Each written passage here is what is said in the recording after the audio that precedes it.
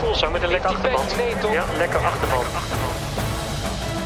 Ja, daar gaat Kelderman. Waar is Wilco? Daar is Wilco.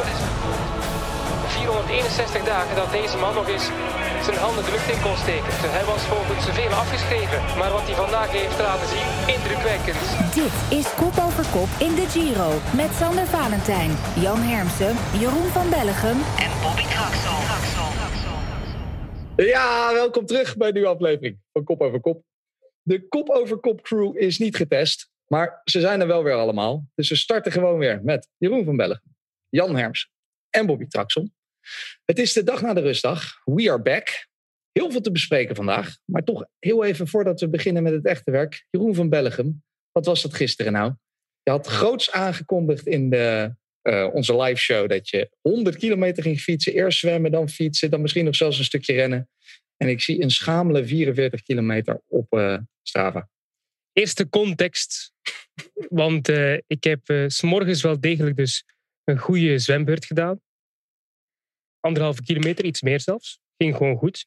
En dan was ik van plan om te vertrekken met fietsen. En ik las overal, het wordt een zonnige dag. Dus ik heb verder niet meer gekeken naar de weersvoorspellingen. 10:30 me klaargemaakt na het zwemmen. Meteen vertrokken met de fiets. En na een kwartier, een helse bui boven mijn hoofd.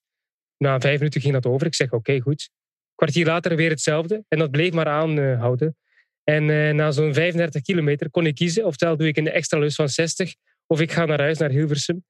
Naar appartement. En mijn voeten waren doorweekt. Ik had geen overschoenen aan. Want ik dacht, het gaat niet regenen. Dus mijn kousen die waren helemaal verzopen. Dus ik heb beslist om terug te keren. En ik weet dat Bobby nu zeer ontgoocheld in me is. Maar ja, kijk. Ik had het gewoon te koud en ik had geen zin meer. Verstandig. Sorry. Je bent gewoon verstandig, Jeroen. Dat is gewoon verstandig. Ja, ik denk aan de komende 2 weken. Je moet nog 2 weken Giro doen. Kom op, jongens. Gewoon een watje. Ik had al te veel water gezien 's morgens in het zwembad. De enige die geboren is in Vlaanderen. En dan mag zich geen Flandrien noemen. Nee. Vanaf nu ook gewoon volgend jaar geen Vlaamse koersen voor jou, vriend. Dat is wel heel hard. Als je geen Flandrien bent, geen Vlaamse koersen. Zoals ik kwam nog tot 50 kilometer gisteren. Ik zou er van alles over willen zeggen, maar eigenlijk vind ik het ook gewoon verstandig. Waarom zou je door de regen fietsen? Ja. Zometeen word je nog ziek, verkouden, dan moet je getest worden. Moet je in quarantaine. We hebben hier nog 2 volle weken. En wordt de hele ploeg van kop over kop ook ja, precies. Gewoon, worden we eruit gezet met z'n allen. Ja. Hij moet gewoon niet zo gierig zijn en gewoon goede kleding bij ons sponsor kopen. Nou, dat is goed dat je erover begint, Bobby Traxel. Want voordeligewielerkleding.nl heeft tegenwoordig ook scherp geprijsde ASOS accessoires. En dan hebben ze bijvoorbeeld handschoentjes, ondershirts, mouw- en beenstukken. Maar Jeroen, ook overschoenen. Oh, dat zou heel handig geweest zijn gisteren. Ja, dus als je nou naar voordeligewielerkleding.nl gaat en de code kop over kop gebruikt, krijg je 10% korting op die overschoenen. Moet je wel kop over kop aan elkaar schrijven. Dus niet los, maar aan elkaar geschreven en dan krijg je 10% korting. Wat gaan we dan allemaal nog behandelen vandaag? We gaan het hebben over de positieve tests in de Giro, de implicaties daarvan, de keuzes van verschillende teams om wel of niet weer te starten. Natuurlijk over de doldwaze etappe van dinsdag met een prachtig begin en een heerlijke finale. We hebben onze tussensprint en we kijken vooruit naar etappe 11 op woensdag. Maar voordat we dat allemaal kunnen doen, beginnen we met wat er gebeurde voordat we gingen koersen. Bobby, correct me if I'm wrong, maar volgens mij is het UCI-protocol dat alle tests worden door teams zelf afgenomen. Doktoren sturen een lijst naar de Giro-organisatie met of iemand negatief of positief is. En dat klinkt mij nogal toch nog licht fraudegevoelig in de oren. Ja, eigenlijk is het zo dat we eigenlijk 2 verschillende soorten testen hebben. Dus je hebt eigenlijk een UCI voorgeschreven test. En die test gaat plaatsvinden 6 dagen en 3 dagen voordat de wedstrijd begint. Daar hopen ze eigenlijk voor dat je de 6 dagen dat je die thuis doet en dat je de 3 dagen voor de wedstrijd zeg maar aanwezig bent op de wedstrijd. En dat je tussen die dagen gereisd hebt naar de locatie waar je moet zijn. Dat is een verplichte UCI-test. De testen die eigenlijk plaatsvinden tijdens de rustdagen van de grote rondes zijn geen verplichte UCI-testen, maar wel natuurlijk erg aanwezig en erg voorgeschreven voor iedereen. Maar dat zijn geen verplichte testen. Dan de testen die door de UCI voorgeschreven zijn voor de wedstrijd zijn ten koste van de ploegen of de renner zelf. En worden vaak gedaan ook door de ploegartsen met de testen die gedaan worden tijdens de rustdagen, is daar eigenlijk het feit dat gedaan of geregeld wordt door de organisatie en niet ten alle tijden gedaan wordt door de doktoren van de ploegen. Dus daar is een beetje een verschil in, zeg maar. Oké, dus de 571 tests die zijn afgenomen op de rustdag gisteren en op zondag, die zijn niet door de team zelf gedaan, maar door de organisatie. Ja, inderdaad. Ja. En kijk, weet je wat het is? Het is inderdaad fraudegevoelig. Hè? Als jij bijvoorbeeld, ik weet in ieder geval dat Jan zo'n test heeft gedaan. Ik weet niet of Sander en Jeroen al zo'n keer een test gehad hebben. Maar zo'n testje, dat is een flink wattenstaafje. Niet zo eentje, zo'n kleintje als je in je oor stopt af en toe, maar een stuk langer. Als jij bijvoorbeeld dat wattenstaafje enkel in je neus duwt en niet helemaal door naar achter in je keel. Ik denk bij mezelf, waarom moet het nou door je neus? Maar ja, zo gaat het nou eenmaal. Dan heb je eigenlijk altijd een negatief test. Hij gaat eerst in je keel en daarna gaat hij in je neus in. Ja, het zijn wel twee verschillende. Hè? Ja. Dus je hebt er eerst eentje die in je keel krijgt en die andere gaat door je neus. En dan komt hij uiteindelijk aan de achterkant van je keel waar ze wat weghalen. Maar als je dat stokje dus alleen maar in je neus haalt, dan heb je altijd een negatief test. Dus in dat geval fraudegevoelig. Zo is het dus in de Giro in ieder geval niet gegaan. Zoals ik zei, 571 tests afgenomen. 2 coureurs besmet. Michael Matthews van Sunweb en helaas ook Steven Kruijswijk van Team Jumbo-Visma. 6 stafleden, waarvan 4 bij Mitchelton Scott. Laten we maar even eerst beginnen met Kruijswijk en Team Jumbo-Visma. Hij werd dus positief bevonden op COVID. Verliet de Giro en sprak daarna in een interview. Vrijgegeven door zijn eigen team. Laten we even horen wat hij daarover te zeggen had. Steven, wat gebeurde er vanochtend toen jij opstond? Toen je wakker werd? Wat hoorde je toen? Ik werd eigenlijk gewekt met het nieuws dat helaas ik een positieve test heb afgegeven op de rustdag. En daardoor niet kan starten. En de resterende Giro. En ja, voor mij was dat heel onverwachts, omdat ik me eigenlijk gewoon prima voel en fit voel. En moeilijk kan bevatten dat ik het heb opgelopen. Ja, zakt dan de grond onder je voeten weg? Want ik bedoel, ja, zeker. Gewoon wat ik, zeker als je gewoon eigenlijk het helemaal niet voelt aankomen en er ook niet van uitgaat dat dit je overkomt, dan is het wel echt een hele grote teleurstelling om dat nieuws te krijgen en dat je zo de Giro moet gaan verlaten. Ja, corona loopt natuurlijk als een rode draad door dit jaar en door dit seizoen, maar je hebt er alles aan gedaan om daar zoveel mogelijk van weg te blijven. Ja, zeker. En dat was tot nu toe en alle testen ook gelukt. Alleen nu blijkt toch ergens niet helemaal goed te zijn gegaan. Ondanks dat we binnen de ploeg veel maatregelen hebben getroffen. En dan is het een beetje gissen waar de oorzaak vandaan kwam. Maar je ziet dat het toch altijd nog moeilijk te behandelen is. Of in ieder geval tegen te gaan is. Ja. Kruijswijk, hij klonk nogal teleurgesteld. Heel begrijpelijk ook, Jan. Dat was voor hem natuurlijk wel heel erg zuur gezien het hele seizoen. Hoe dat voor hem verlopen is. Ja, dat is een dikke teleurstelling. Maar het klinkt ook wel berustend ook. Ja, hij kan er ook niet zoveel aan doen. Meer op dit moment kan op zijn kop gaan staan. Maar verder fietsen zit er niet in. Je moet natuurlijk wel vrezen voor de verdere gezondheid. Hè? Want het is, we hebben het al in het begin dachten heel veel mensen, het is maar een griepje. Maar het is toch een serieus iets, hè, dat COVID-virus. Dus terwijl Siri ook eventjes mee wil praten. Ja, die heeft er ook even verstand van. Dus ja, het is ook wel iets waar je van gaat schrikken. En de komende dagen zullen ze hem ook wel goed in de gaten gaan houden. Ja. Heftig hoor. Ja, ik vind het heel heftig ook. In ieder geval was het voor Team Jumbo-Visma reden genoeg om met z'n allen zich terug te trekken. Het hele team zei, nou, dan doen wij niet meer mee met de Giro. Bobby, is dat begrijpelijk of zijn ze daarmee het braafste jongetje van de klas? Ja, het is een beetje dubbel. Aan de ene kant heb je veel redenen dat het begrijpelijk is. Uiteindelijk is het zo dat die renner is ook in contact geweest met een verzorger. Die verzorger weer met andere renners. Onderling natuurlijk. Dus uiteindelijk daarvoor eigenlijk geen risico nemen. En daardoor de beslissing nemen om uit de Giro te gaan. Dat is begrijpelijk. We moeten wel stellen dat als het een knecht was geweest. En Kruijswijk had gewoon nog netjes in het klassement gestaan zoals dat hij ervoor stond. Dat we gewoon door waren gegaan. En was dit gebeurd met Kruiswijk bij wijze van spreken in de Tour de France, dan hadden we ook gewoon doorgefietst. Dus het is ook een beetje willekeur. Dus ik heb daar een beetje een dubbele mening over. Nou, ze waren natuurlijk in de Parijs-Nice waren ze wel de eerste bij Jumbo-Visma destijds om te zeggen van hier gaan wij niet starten. Dus ze hebben wel een bepaalde lijn daarin. En Richard Plug heeft natuurlijk zelf ook corona gehad. Niet dat dan meteen het heeft niks met de oorzaak te maken. Maar de focus ligt daar wel wat meer op inderdaad. Ze zijn wel echt bezorgd over de gezondheid. En ook voor de rest van het team ook. Dus jij denkt wel dat ze het uit de Tour hadden gehaald als één renner in de Tour dit had gehad? Ja, de Tour is misschien een ander verhaal ook. Maar het is nog een stappeling ook van ergernissen, denk ik. Ergernissen tijdens deze Giro dat ze blijkbaar al hebben gehad. Sommige renners die al klaagden over het feit dat sommige hotels niet helemaal coronavrij waren. In die zin dat er toch niet alles voor gedaan is om het te veilig te laten verlopen. En er waren bepaalde renners ook bij Jumbo-Visma die daar al eerder over klaagden. En dan nu is de kopman die eruit valt. Ja, dan hebben ze misschien ook gedacht van het is goed voor de gezondheid van onze renners. We hebben eigenlijk weinig meer te winnen in deze Giro. Wat kunnen we hier nog doen zonder onze kopman?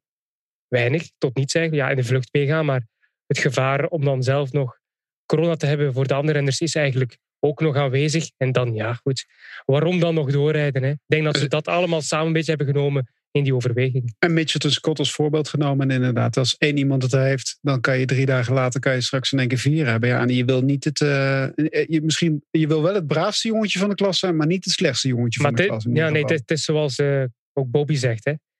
Als Jumbo-Visma en Sunweb even wisselden van situatie, dan was het ook anders geweest. Hè. Ik bedoel, Jumbo-Visma, als Kruiswijk nu net als Kelderman heel goed bezig geweest was, en als die vooraan stond en het was een ploegmaat van Kruiswijk, dan hadden ze ook die Giro niet verlaten. Hè? Nee. Dat denk ik niet. Dus daarom bij Sunweb ook Matthews wel uit de koers zetten. Maar de rest blijft koersen omdat ze de Giro kunnen winnen. Dat is natuurlijk hoe het nu eenmaal gaat. Hè? Als het sportief belang nog groot is. Vind je dat ook begrijpelijk dan? Want bij Sunweb zijn ze meestal nog wel heel erg sterk op de protocollen. Ik vind het wel begrijpelijk, ja. Als je de Giro kunt winnen, je hebt 1 positief geval. Het moet niet, hè. Je moet de Ronde van Italië niet verlaten. Dan begrijp ik wel dat ze verder koersen. Ja. Maar er zijn wel een paar dingen ook die vorige week gebeuren met Benoot natuurlijk. Die zit dan in zo'n programma. Die mag dan niet in Gent-Wevelgem starten. Die zit dan nog niet in de Gent-Wevelgem-bubbel. Ik snap dat het natuurlijk wel een iets ander verhaal is. Maar Matthews heeft wel bij Hamilton op de kamer geslapen. Ze hebben wel bij het ontbijt gezeten. Het kan natuurlijk straks wel zich verder gaan ontwikkelen. Ik zeg allemaal niet dat het gebeurt. Het is een sportieve keuze. Hè? Het is een sportieve keuze inderdaad. En het is als je het in het licht van andere zaken ziet, vind ik het niet heel begrijpelijk eigenlijk ook. En dan was het misschien beter geweest voor hen ook om te zeggen, we gaan niet verder. Je wil echt niet weten dat als je over 3 dagen dat ze in één keer 6 besmette gevallen hebben en dat daardoor bijvoorbeeld de Giro niet meer verder kan gaan. Hè? Want dat zou ook nog zomaar kunnen. Je weet niet waar Matthews, waar die allemaal geweest is en wie die allemaal de hand heeft geschud. Het zijn wel ik vind je legt wel heel veel verantwoordelijkheid bij jezelf nu. Ik hoop bij zijn volgende werkgever. Hè. Dan is dat geen probleem, want die zijn er maar uit. Nee, dat is wel een mooi linkje. Ja. Kijk, weet je, er is in dit geval gewoon een beetje willekeur. Hè? Dus de ene ploeg denkt van ik ga sportief niks meer doen. Dus weet je, we stoppen ermee. Met daarbij ook nog eens echt wel denken aan hun werknemers. En aan de andere kant natuurlijk een sportieve keuze van we kunnen hier nog wat winnen. We gaan het gewoon proberen. Daarnaast is het ook gewoon zo, en dat is ook zo. En het is niet alleen aan de hotels af te schrijven dat het misschien niet allemaal goed is. Ik zie ook al renners en ploeg. Mensen die binnen een ploeg werken, zie ik ook alweer langzamerhand elkaar een hand schudden. Weet je, het wordt net als de maatschappij. In de eerste fase zijn we naar de Tour aan het werken. En wat iedereen van jongens, er mag echt niks gebeuren. Die Tour moet doorgaan, want dat is het voorbestaan van de hele wielersport. En iedereen was echt super alert. Ook niet iedereen trouwens. Er waren ook ploegen die het een beetje sceptisch namen. Maar over het algemeen was iedereen echt wel gefocust van dit moet gewoon plaatsvinden. Dan mag hier niks gebeuren. Dan zijn we eruit. En na de Tour de France is dat eigenlijk een beetje wat lakser geworden. En dat zie je eigenlijk ook in de maatschappij. Hè? Na de eerste lockdown zijn we ook allemaal met z'n allen weer iets lakser geworden. Ja, dat is eigenlijk gewoon wat er misschien een beetje menselijk is. Maar dat we nu toch wel weer op de feiten worden gedrukt. En dat we echt wel met z'n allen ons aan de regels moeten gaan houden. En echt heel gefocust moeten zijn. Maar bijvoorbeeld een ploeg die van Sunweb die tijdens de Tour zelfs interviews gaf. Elektronische interviews, hè, via Zoom met een mondkapje op inderdaad. Dat daar dan zoiets gebeurt. En als iemand shampoo gaat halen, wordt hij uit de bubbel gegooid. Dat is toch wel, ik vind het wel pijnlijk voor Sunweb ook. Ik had het bij die ploeg misschien niet verwacht. Ja, dat klinkt een beetje maar gek. Jan, ik ken mensen die ook gewoon heel alert zijn. En dat zegt helemaal niet dat je het niet krijgt. Mm. Dit is gewoon ik mag het ook gewoon zo zeggen. Het is gewoon een klote virus. Die we gewoon niet zien. En je kan nog zo voorzichtig zijn. Dan kan je alsnog de sjaak zijn. Het is gewoon een soort weddenschap of loterij. Ja. Je hebt gewoon een verkeerde moment.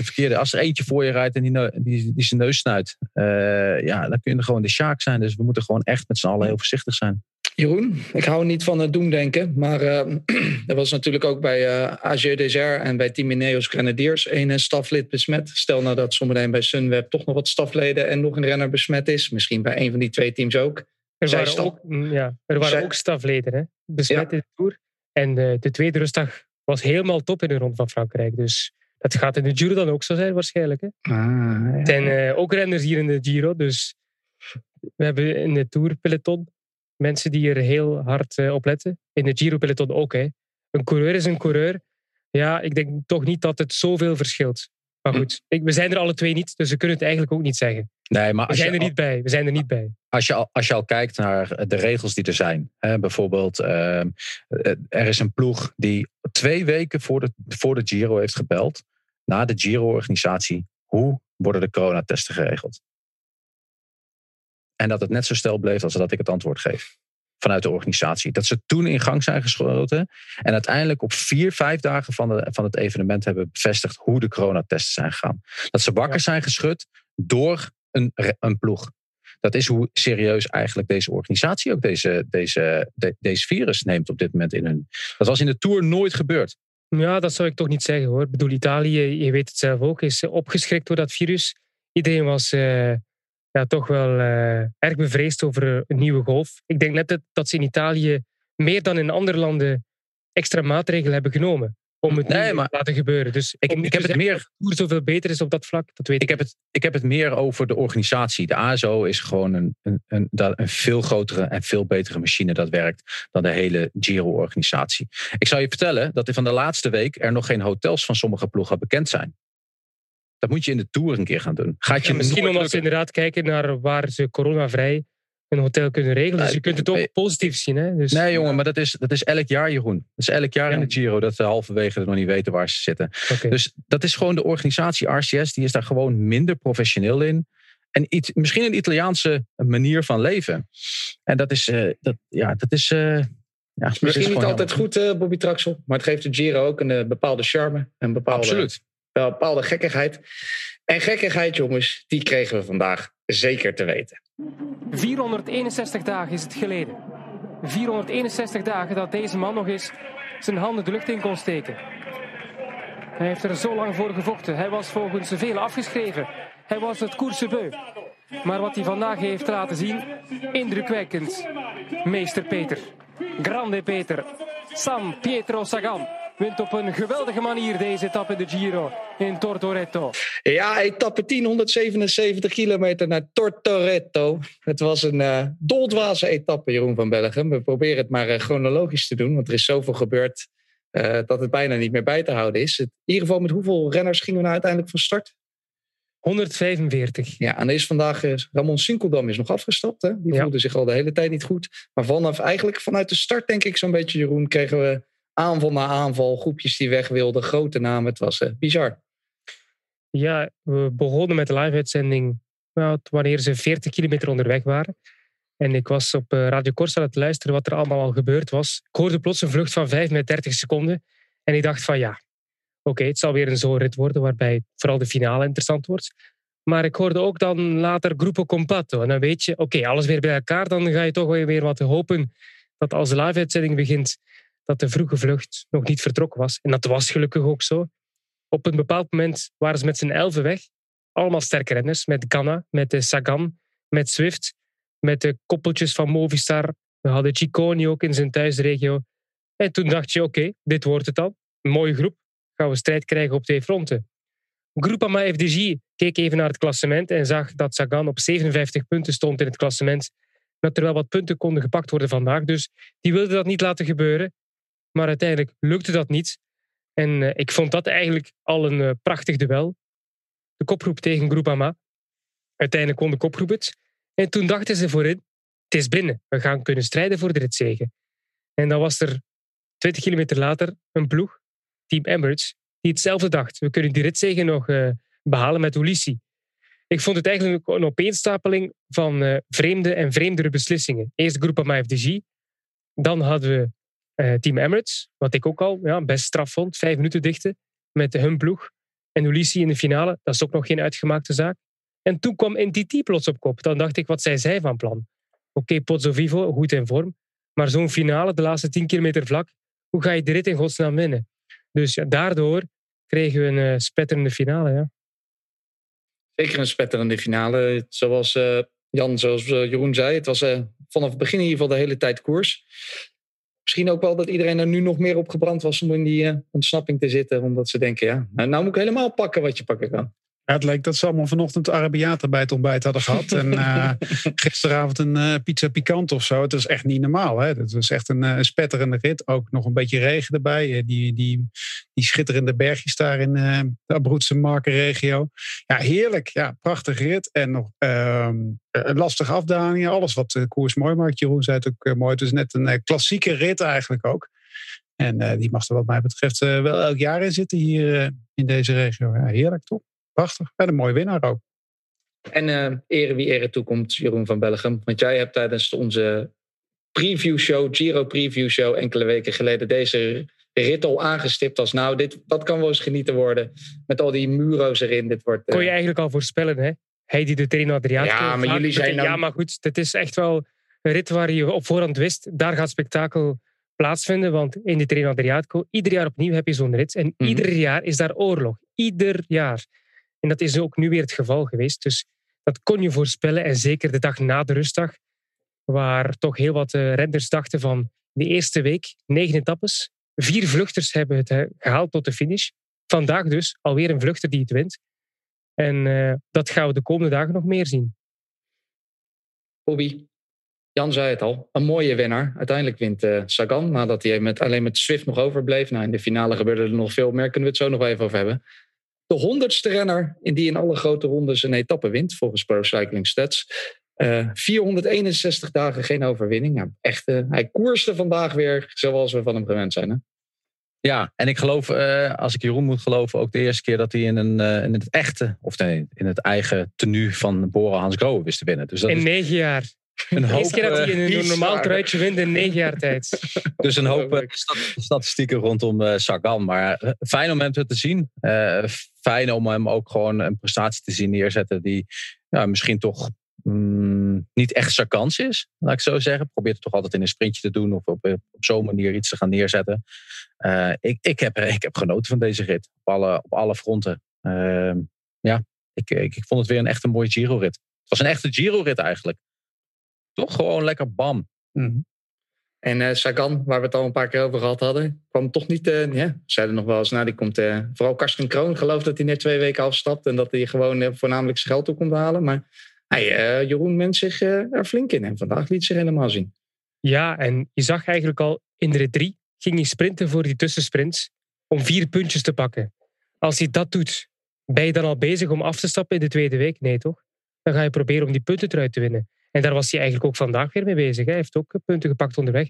Dus die wil ook echt die Giro uitrijden. En met die mooie paarse trui in Milaan finishen. Dat is echt zijn doel. En de rit pakken, dat heeft hij nu. Hij gaat denk ik nog een rit winnen. Als je ziet hoe hij nu koerst. En hoe goed hij zich nu voelt. Hij gaat denk ik wel nog een etappe winnen. Misschien overmorgen al. Maar het was een fantastische finale. En ja, goed. Sagan, we hebben er ook al vaak kritiek op gehad. Maar nu heeft hij ons toch wel even met de voetjes op de grond gezet. Van kijk eens wat ik hier nog allemaal kan. Ja, na 170 kilometer reed hij in de laatste 7,5 kilometer 430 watt gemiddeld. Heb ik mij laten vertellen. Nou, dan kan je nog wel wat. En Jeroen, hoeveel is het nu nog? Het verschil voor de paarse trui?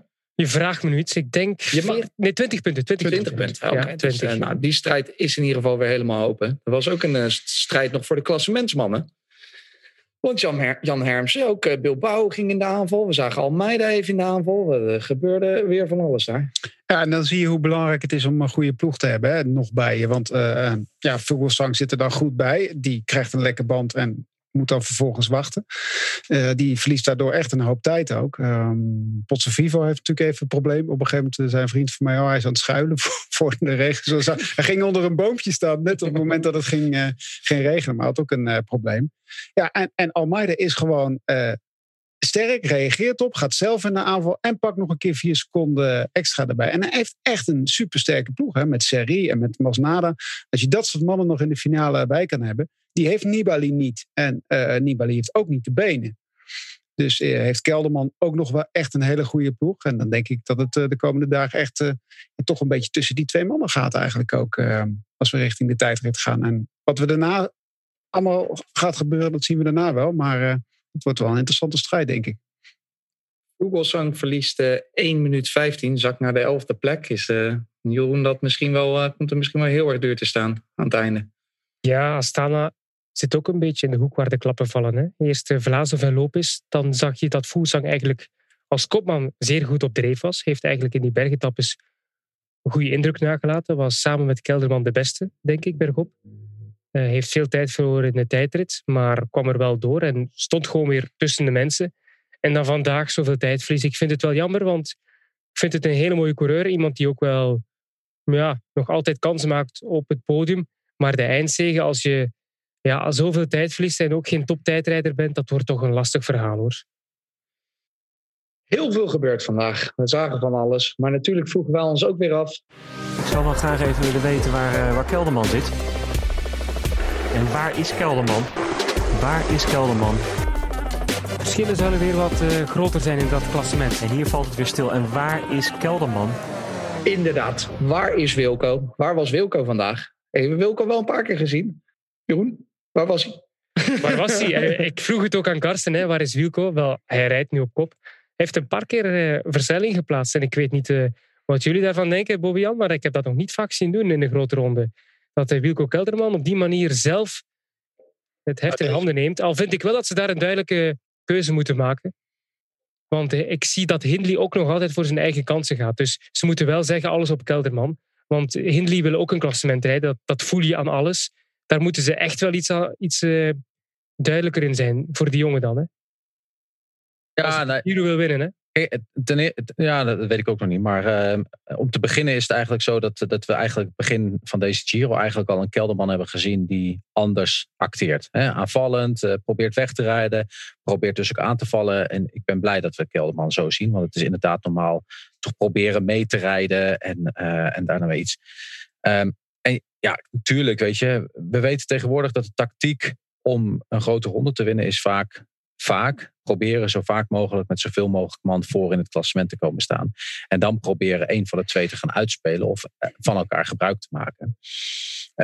Ik kan me ook voorstellen dat als je de carrière van Wilco een klein beetje gevolgd hebt de laatste jaren, dat je waarschijnlijk nog een slechte dag tussenuit gaat komen. En dat je dan Hindley nog een beetje in de pijplijn probeert te houden. Maar Kelderman ziet er gewoon eigenlijk goed uit. Er zijn geen signalen dat het niet goed gaat. Had ik overigens ook niet met Kruiswijk of Michael Matthews, maar oké. Ik vind Kelderman er gewoon goed voor staan. Ik had gehoopt dat hij vandaag wat meer had kunnen doen. Ik vond Almeida heel makkelijk reageren een aantal keer. Dus dat ziet er eigenlijk nog wel een stukje beter uit. En ook daarin begin ik wel, net als Jan eigenlijk vooraf deze Giro al wel wat in te geloven, hoor. Ja, en hij heeft natuurlijk Masnada nog op plek 9 staan in het klassement. Hè? En Hindley staat dan 7e. Maar Masnada die rijdt echt wel in dienst. Hè? Dat zie je wel. Die rijdt echt op kop in functie van. En Hindley niet. Die mannen zitten er wel bij. In dat voorbeeld Nibali had natuurlijk de Giro dat hij won. Toen hij Kelderman of toen hij Kruiswijk natuurlijk in die sneeuwwand dreef. Ja, dat deed hij niet zelf. Maar toen had hij wel een oersterke Scarponi bij zich inderdaad. Nibali is wel een man die een superknecht bij zich moet hebben. Heeft geen goede ploeg, hè? Dat hebben we al gezegd. Nee. Ja. Dus daarom voelt hij zich denk ik ook al wat op. Hij heeft geen plan B ook. En dat hebben Almeida en Kelderman op dit moment wel met Hindley en Masnada. Dat geeft wel een hoop rust, denk ik al, bij die mannen. Ik denk dat de Kelderman nog een plan C en plan D heeft. Want in die finale zat ze daar ook weer met 4-5 man bij de laatste 30. Hè? Het was echt wel knap om te zien wat de Sunweb hier doet. heerlijk om te zien voor ons hoe goed het met Sunweb gaat. En zeker met Kelderman ook. Wat ook heerlijk om te zien was vandaag is dat er weer eens een voorspelling goed was. Een keihard punt gescoord, jongens. Door Jan Hermsen. Die heeft Sagan gespeeld. Met een solo, hè? Applaus. Ja, je had gezegd met een solo. Dat dacht je even. Ik heb het snel teruggeluisterd. Maar het was niet helemaal zo. Je had trouwens wel zondag voorspeld dat het vandaag prachtig weer zou worden hier. Slecht weer? Nee, mooi weer. Prachtig Jij dacht weer. mooi weer. Okay, dat het meestal wel mooi maar hij weer bedoelt is met hier. prachtig weer... Prachtig koersweer, dus dat heb je toch gezegd, Jan? Ja, zo bedoelde hij het. Ja. In ieder geval is het tijd voor wat extra's in het pakketje. En Jan neemt de leiding. Die kwam toch van achter. En nu 1 punt voor op jullie 2. Diesel. Ja, het is, ik denk, er moet natuurlijk een fles rode wijn in dat pakket. Ik denk, je kan beter maar er alvast in hebben zitten. Het is een prachtige steek. Is het van de Abruzzo? Ja, een mooie Montepulciano, de Abruzzo. Een kwaliteitsrode wijn. Dat kan er best wel af na een dag als vandaag. Voor hetzelfde geld koersen we over 2 dagen niet meer. En dan hebben we toch nog... Positief blijven, sorry. Of negatief, sorry. Uit welk prachtige dorpje komt de wijn die hem ik ga nog even zoeken voor je. Nou, dat is namelijk wel een grappig verhaal. Want mijn schoonvader woont in Montepulciano. Daar heeft hij een huis. En Montepulciano ligt in Toscane. Daar hebben ze de Montepulciano druif. En in de Abruzzo hadden ze helemaal geen wijn. En daar hebben ze op een gegeven moment de Montepulciano druif naartoe verplaatst. En hebben ze dus Montepulciano de Abruzzo van gemaakt. Dat mag officieel geen Montepulciano wijn heten, maar het heet de Montepulciano de Abruzzo. Dus heel veel mensen zeggen altijd van... Ja, ik heb een lekker Montepulciano wijntje gekocht voor je. Dat is toch leuk, want je schoonvader woont er dan. Dan zeg ik, ja, welk wijnhuis is dan? Ja, Montepulciano da Abruzzo. Ik zei, dat is het gebied daar iets verder naar beneden. Dus jij bent die wijsneus waarvan mensen al zeggen van... daar moet je niet met de wijn naartoe gaan. Een echte wijn. Nou, bij deze wijn is dat wel vrij makkelijk inderdaad. Maar het is het hele gebied, zeg maar, rondom de Abruzzo. En een stukje de markenpak. Het is een lekker wijntje ook en goed geprijsd. Nou, dat is mooi. Je kan beter te drinken dan de echte Montepulciano wijn. Dat is goed om te weten. Er komt een mooi wijntje in het pakket erbij, jongens. En hebben we dan al of moet ik die nog gaan delen? Sorry, nee. Als je wint, hè? Als je wint, hè? Je hebt nu 1 punt voorsprong, maar Milaan is nog ver. Heel ver, zelfs. Dus is nog en je mag zelf weten wat je ermee doet, hè? Ik ben meer een teamplayer, maar... Ik mag hem gerust al hierop drinken, Jan. Ja.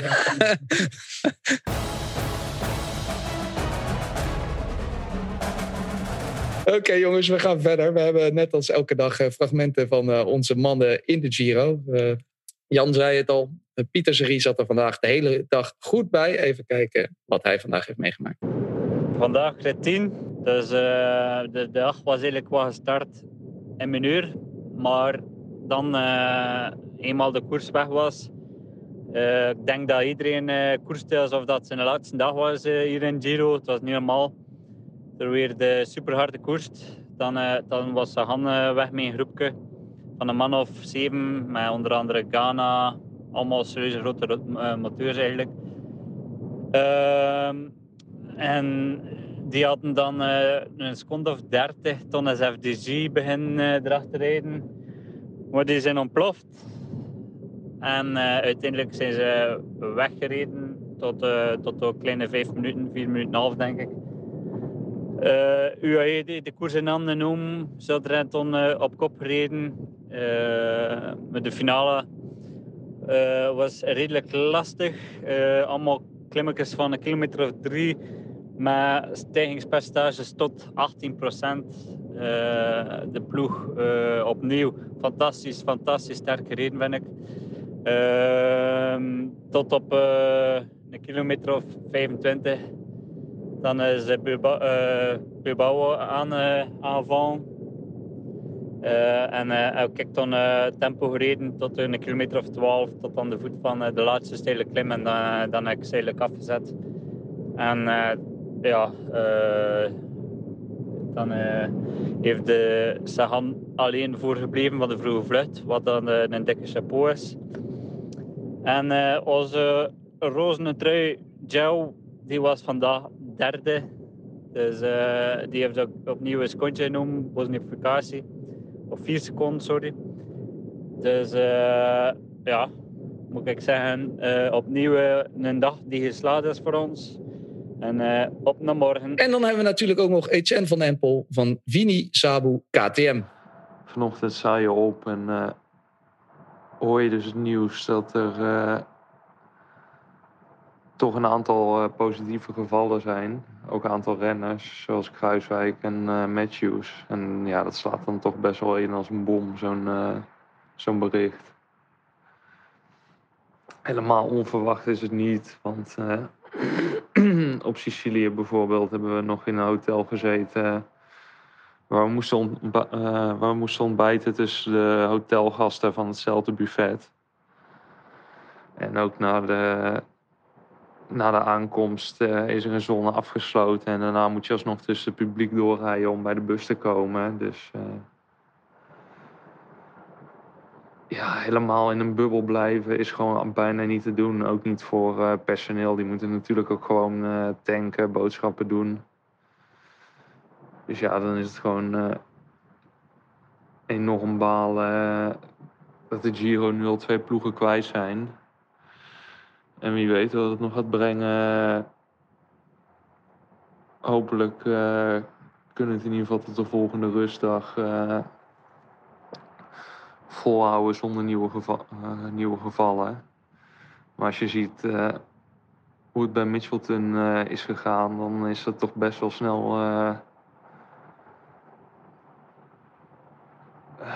snel overgegaan van alleen het geval Yates naar nu al 4 stafleden positief.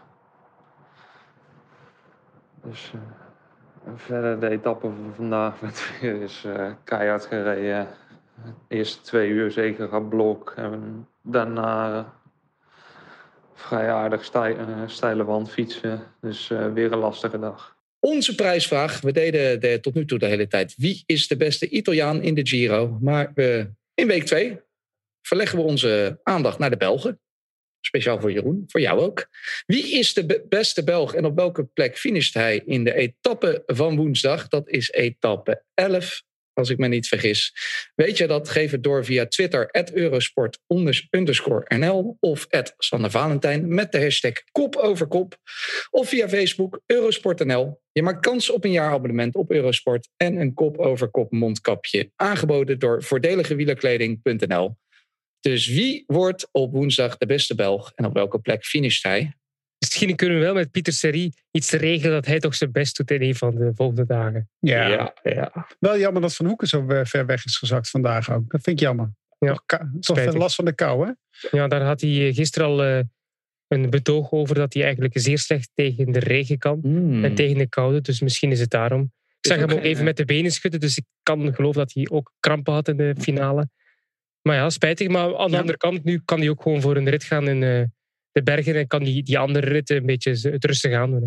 Ja. Morgen zal geen rit voor hem zijn, maar blijkbaar ook geen Flandrien dan, Jeroen, als hij niet zo goed tegen kou kan. Nee. Ik denk hij is niet alleen.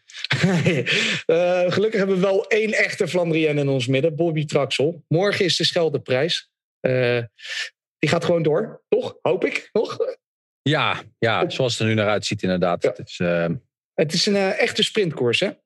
Inderdaad. Normaal start in Nederland en rijden we een heel mooi stuk over een Nederlands grondgebied. Maar dat vindt natuurlijk niet plaats. We gaan een korte Scheldeprijs hebben. We gaan eigenlijk 10 rondjes rijden. Eigenlijk de 10 rondjes die we zo een beetje kennen. En dat gaat de Scheldeprijs dit jaar zijn. Dus het is wel een hele andere vorm. Maar uiteindelijk moeten we onszelf ook maar een beetje aanpassen. Dus ik ben benieuwd. Een echte sprinterskoers zoals we eigenlijk al wel kennen. Tim Melier morgen, mogen we die alvast opschrijven? Dat is zeker een man die je daarvoor moet opschrijven.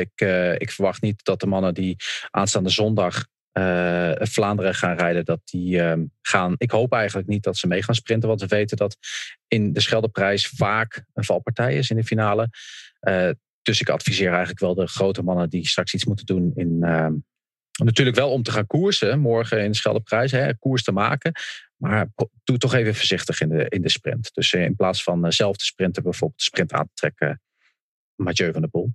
En wanneer ga je huilen, Bobby? Als één bepaald iemand wint, ga je dan huilen of niet? Als rug nummer 21 gaat huilen, als die wint morgen, dan gaan we met z'n allen huilen, toch of niet? Cavendish. Dan zou de cirkel toch rond zijn, toch? Dat zou prachtig zijn. Huilen is toch overdreven. Ja. Hij wordt nu als een heilige beschouwd, maar we hebben toch ook vaak gezegd wat voor wat voor klootzak zoiets soms kan zijn, hè? Cavendish had gewoon vorig jaar moeten stoppen, jongens. Die is gewoon een jaar te lang doorgegaan. Maar als hij daar toch wint, het zou toch prachtig. Hij gaat niet winnen, Jan. Nee, jongen. Hij gaat niet winnen. Maar Jan heeft hem wel eens opgeschreven voor morgen. Nee, zeker niet. Nee, hij gaat zeker niet winnen. Maar om het met de woorden van Karsten te zeggen, 0% kans. Als hij morgen wint, hè, dan begin ik een onderzoek naar het matchfixing. Maar wou je hem spelen dan? Ik als Santos Montepulciano. We gaan het morgen in ieder geval ook even nabespreken in onze uitzending van Kop over Kop. Tot slot dan, woensdag 182 kilometer naar het prachtige Rimini. Vanaf 1:55 te zien op Eurosport 1 en Eurosport.nl. Jeroen, voer voor de sprinters, ook daar hè? Oh, ik dacht dat ik mocht beginnen. Nee, zeker niet. Je moet eerst even vertellen hoe het parcours eruit ziet. Prachtige Rimini, jongens. Zo mooi is dat ook weer niet, hoor. 181,5 kilometer. 1200 hoogtemeters in totaal. Het is een 1-sterren-etappe. Dus het is eigenlijk voer voor sprinters. Een 100% sprinterskans. Ook al zijn er in de laatste 70 kilometer wel enkele korte hellingen. Maar de laatste 25 kilometer die zijn volledig vlak. Als het 100% sprinterskans is, dan denk ik 100% kans voor De Maar. Hoe kan iemand ervoor zorgen dat De Maar niet gaat winnen morgen, jongens? Ja, door de eerste over de streep te komen. Ja, dat lijkt me de beste tactiek. Gewoon het hard sprinten, dat is de enige tactiek die er toegepast kan worden. Nou, weet je moet Sagan nu... we hebben het over Sagan gehad. En Sagan had, wat was het, 461 dagen of zo weer een keer gewonnen. Er is ook wel een soort van druk van hem af. Hè? Want uiteindelijk geven we hem wel altijd druk. En als we negatief zijn over Sagan, dan gaat het om zijn instelling. En dat hij niet meer wint en niet meer koers, zoals we dat eigenlijk graag zien en vaak gezien hebben van hem. Maar ja, misschien heeft dit wel wat losgemaakt dat hij morgen juist weer wat vrijer is. En misschien ook eens een keer durft bijvoorbeeld iets vroeger te beginnen, waardoor hij iedereen kan verrassen. Omdat hij heeft die overwinning toch al en dat geeft vaak zo'n rust. Dus als er iemand is, dan wil ik het Sagan wel zien doen. Hoor ik daar een naam? Nee. Ik wacht nog eventjes wie er als eerste mag gaan zeggen. Nee, denken jullie, ik zou eigenlijk zeggen van zonder Sinkeldam wordt het ook lastiger voor De Maar met die sprinterstrein. Maar eigenlijk was Sinkeldam ook al een paar keer gelost bij de ritzeges. Dus ja Sinkeldam al geen belangrijke rol. Sinkeldam is vaak heel erg belangrijk, maar in deze Giro iets minder. Mooi dat een mannetje minder in de ploeg voor de achtervolging. Want ze gaan toch ook naar De Maar en de ploeg kijken. Dat scheelt ook wel weer. Dus dat betekent een mannetje minder. Betekent een mannetje minder in de achtervolging. Betekent een mannetje minder in de trein. Ja, dat heeft toch allemaal mee te maken. Dus er zijn zeker wel mogelijkheden om hem te verslaan. Er zijn mogelijkheden om hem te verslaan, Jeroen van Bellegem. Maar jij krijgt vandaag de eerste beurt. Dus ik geef je de kans om een keihard punt te scoren. Nou, morgen ben ik als eerste natuurlijk. Hè? De rest van dan staat het 2-2-1. Ja, maar dan moet hij nog wel even winnen. Het is een Giro, hè? Ik heb nog geen naam gezegd. Precies. Ik ga voor Nunu. Arnaud De Maar. Nunu. Zo wordt hij genoemd binnen. Oh ja, dat wist ik niet, joh. Dat jij Nunu. Nunu. Dat is net zoiets als no-no. En dat is echt een no-no. Dat hij zo van Nutella houdt. Bobby, wie is jouw man? Ja, dan ga ik voor Sagan. Ja. En helaas, Jan, jij moet nu steeds je voorsprong proberen te Ik vind ook de man die op kop staat, moet eigenlijk als laatste altijd... dat heb ik tot nu ook altijd gedaan. Hè? Dus, ik zit nog eens even te kijken, wie doen er allemaal nog mee eigenlijk met deze Giro? Het zijn er natuurlijk, de keuze wordt wel makkelijker. Hè? Hans van Tol gaat morgen niet winnen. Nee, die gaat niet winnen inderdaad. Nee. Nou, laat ik dan gewoon chauvinistisch zijn voor de Italianen. Dan Ballerini. Waarom niet? Misschien krijgen we wel weer zo'n fantastische finishfoto met 3 man op een rij. En deze keer Ballerini. Dan is er een gat geslagen, jongens. Dan moeten jullie echt je best gaan doen. Al denk ik wel dat Hodge gaat sprinten voor de koning. Maar Jan heeft al een naam gegeven en ik denk wel dat het een mooie is. Maar Jan neemt ook wel een beetje de tactiek zoals heel veel renners in het peloton. Hè? Eerst eventjes iedereen laten afwachten, zo'n beetje voorsprong geven en het gevoel hebben van die Giro is ten einde, ik moet nu maar snel aan de leiding komen. Dat is die man aan het doen, hè? Is juist aan het timen inderdaad. Ja. En moeten we nog, dat vond ik nog wel opvallend, bij alle niet-starters vandaag was in één keer een Amerikaan, Lawson Craddock. We hebben het in Parijs-Nice ook gezien, dat de Amerikanen toen wel allemaal gingen vluchten. Hè? Die wilden zo snel mogelijk Europa uit. Ik weet niet of het is interessant dat je dat zegt, Jan. Want ik zei het ook tegen Karsten in de uitzending. Ik zei dan de mensen die niet gestart zijn. En ik las ook Lawson Craddock voor. En toen zei Karsten ook, wat heeft hiermee te maken met die corona? Wel, ik weet het niet. En de ploeg heeft er ook niets over gecommuniceerd op de sociale media. We weten dus niet waarom Lawson Craddock niet is gestart vandaag. Het schijnt dat hij het niet aankon om nog 2 weken in dat short te rijden. Dat schijnt, heb ik ergens gehoord. Of hij heeft hem verkocht op eBay. Ja, dan staat ze alweer voor €600. Ja, hij kon niet meer heeft geen trui meer. Ja, precies. Maar al die truitjes meegenomen? Jullie denken dat hij misschien vlucht uit Europa voordat hij hier vast zit en niet dat lijkt me heel straf. Dat lijkt me heel straf. Ja, Parijs-Nice ook uit etappe 5 gestapt, hè? Nou, toen met Van Garderen. Maar toen werd er echt gedreigd ook dat het luchtruim dicht ging. Inderdaad, dat is natuurlijk nu niet inderdaad. Maar het is wel iemand die wel op een gegeven moment aan het eind van het seizoen wel terug wil naar zijn gezin. Dus ik kan me voorstellen dat hij misschien toch een beetje te heet onder zijn voeten vindt. Maar goed, we hebben niks gehoord. Dus we kunnen lekker speculeren. Hij heeft er toch ook niet bang voor te zijn dat hij niet terug naar Amerika kan of zo. Stel dat virus stelt volgens Trump niks voor. Dus ja. Nee. Laten we daar maar niet naartoe gaan, jongens. Laten we maar op het wielrennen blijven. De cirkel is wel mooi rond zo, jongens. We begonnen met COVID-nieuws, we eindigen met COVID-nieuws. Bedankt weer voor vandaag. Woensdag zijn we er vanaf 1:05 op Eurosport 1 en Eurosport.nl met de 11e etappe in de Giro. En ook wij zijn er weer op woensdag. Dus ik zeg tot woensdag.